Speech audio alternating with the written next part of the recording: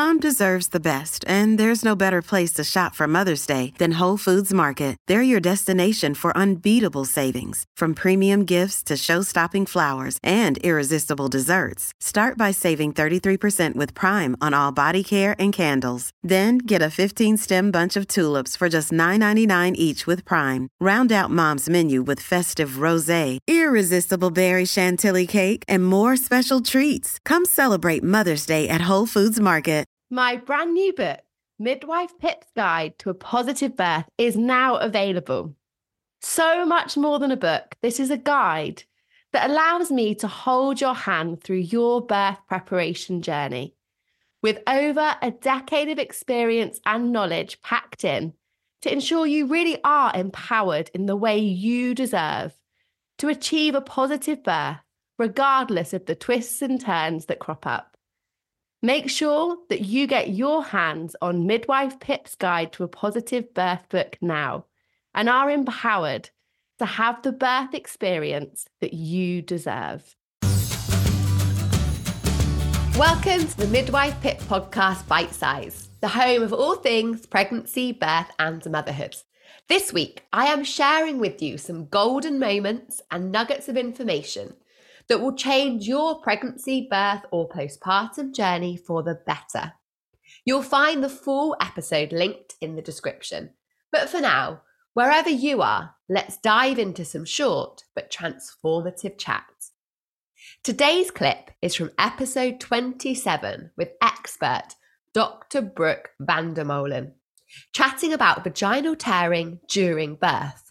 In this clip, we share must-know tips on how to reduce your risk and what tearing actually involves so that you feel prepared, not scared. We've got lots of different types of tears. We grade them from grade 1 to grade 4, depending on how severe they are. Grade 1 being really like a graze, like when you cut your knee. And interestingly, the vagina and the perineal area, much like your mouth, because they're so vascular, they're given a lot of blood supply and they heal generally very quickly from any kind of minor wounds. Like if you had a cut inside your mouth, probably heals a lot quicker than it would on your knee.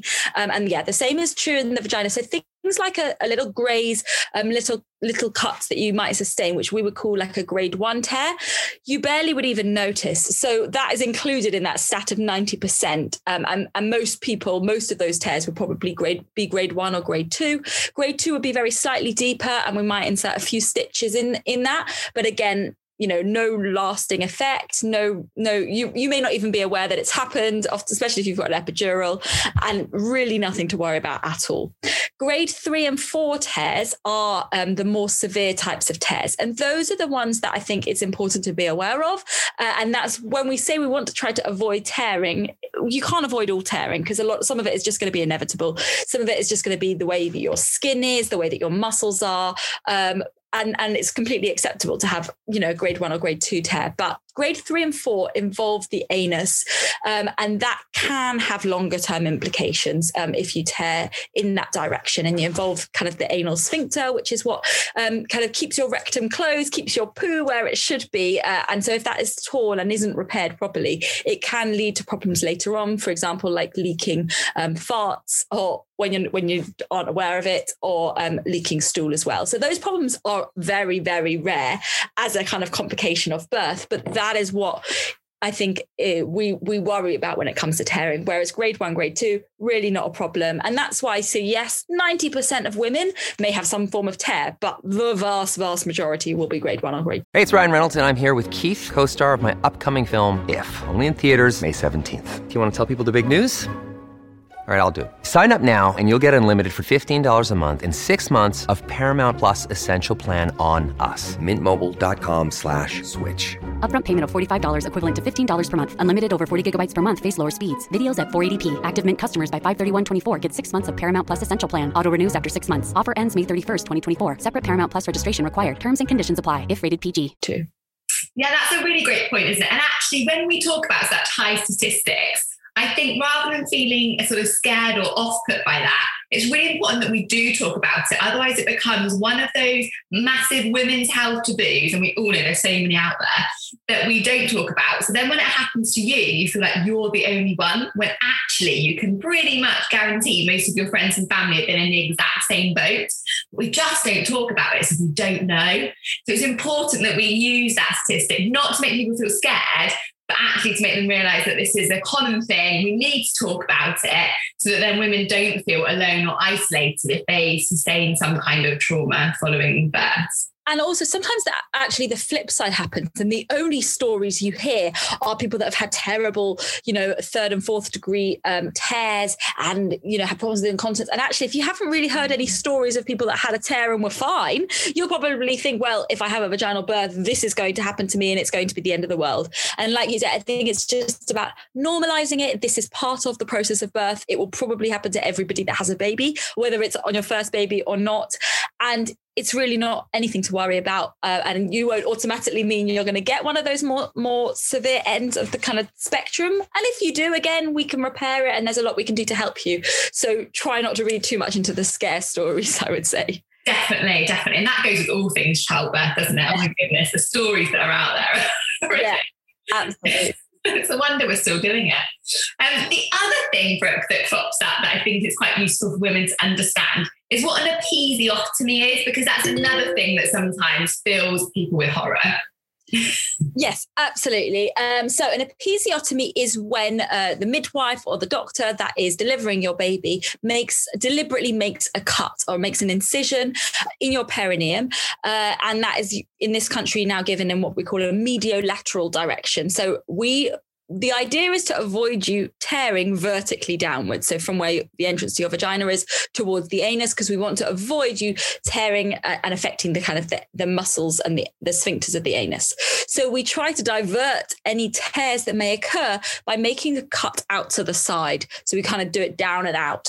If you kind of imagined a clock, it's like a 7 o'clock direction.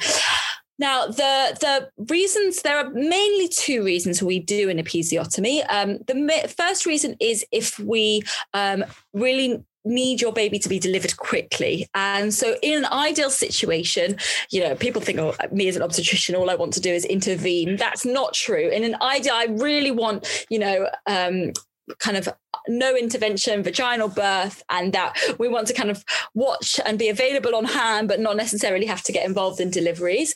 So in an ideal situation, you'll be pushing, because you'll be fully dilated, pushing your baby out. Baby will be descending nicely to the perineum, and we take that part quite slowly. As the baby's head is crowning and it's stretching the perineum, we like to give it plenty of time for those tissues to be stretched by the baby's head as it comes through, which also again reduces the risk of tearing. And we kind of also assist with some gentle perineal massage as the baby's head comes out, and applying some gentle pressure, basically to reduce the risk of it tearing by coming through very quickly. However, if we're monitoring your baby and your baby's heart rate is dropping and we are worried about your baby and we need this process to happen quickly, what we can do, and this is only at the point when baby's crowning anyway, so it can't be done earlier on. But if baby is about to be born and we just are worried, we can make that incision, and often that expedites the delivery, makes that little part of that final bit of the delivery happen a bit quicker. So that's a situation where it can be helpful. Another situation where it can be helpful is when we're trying to reduce the risk of you having a third or a fourth degree tear. So again, it is not to reduce the risk of you having any form of tear, because we cannot prevent that. And quite, often you may have an episiotomy and have a second degree tear somewhere else, which is absolutely fine. But the thing we're trying to avoid is having a third or a fourth degree tear. And if when we are, examining you, when we're helping to deliver your baby, and we feel that there's not really much space there, the tissues are quite fixed in position. They're not really stretching as they should. We would be worried that as the baby's head comes through, it will just all tear rather than stretch. And so again, as a preventative measure, we can put in an episiotomy to reduce the risk of those tears happening. And another situation where we might do it to reduce the risk of tears happening would be if you were having an instrumental delivery. So if we are doing recommending you to have a forceps birth or a ventouse, so a suction cup. Those instruments can slightly increase the risk of you having those more severe forms of tears. So we almost always give you an episiotomy. I hope you enjoyed this bite-sized clip, and why not go ahead and share it with others. If you want more, go back and listen to the full episode linked in the description. Before you go, please can you do one more thing? Make sure you've hit that subscribe button, as it helps me and the podcast reach out to and support even more women with crucial, expert and reliable information through the podcast.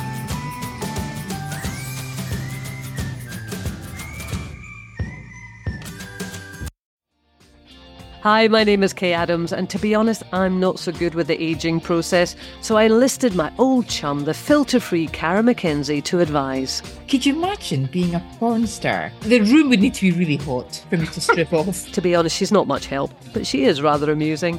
And along with some great guests, Jo Brand, Andy Oliver, Anton Dubeck, Ruth Langsford and Craig Revel-Horwood, darling, we are learning how to be 60.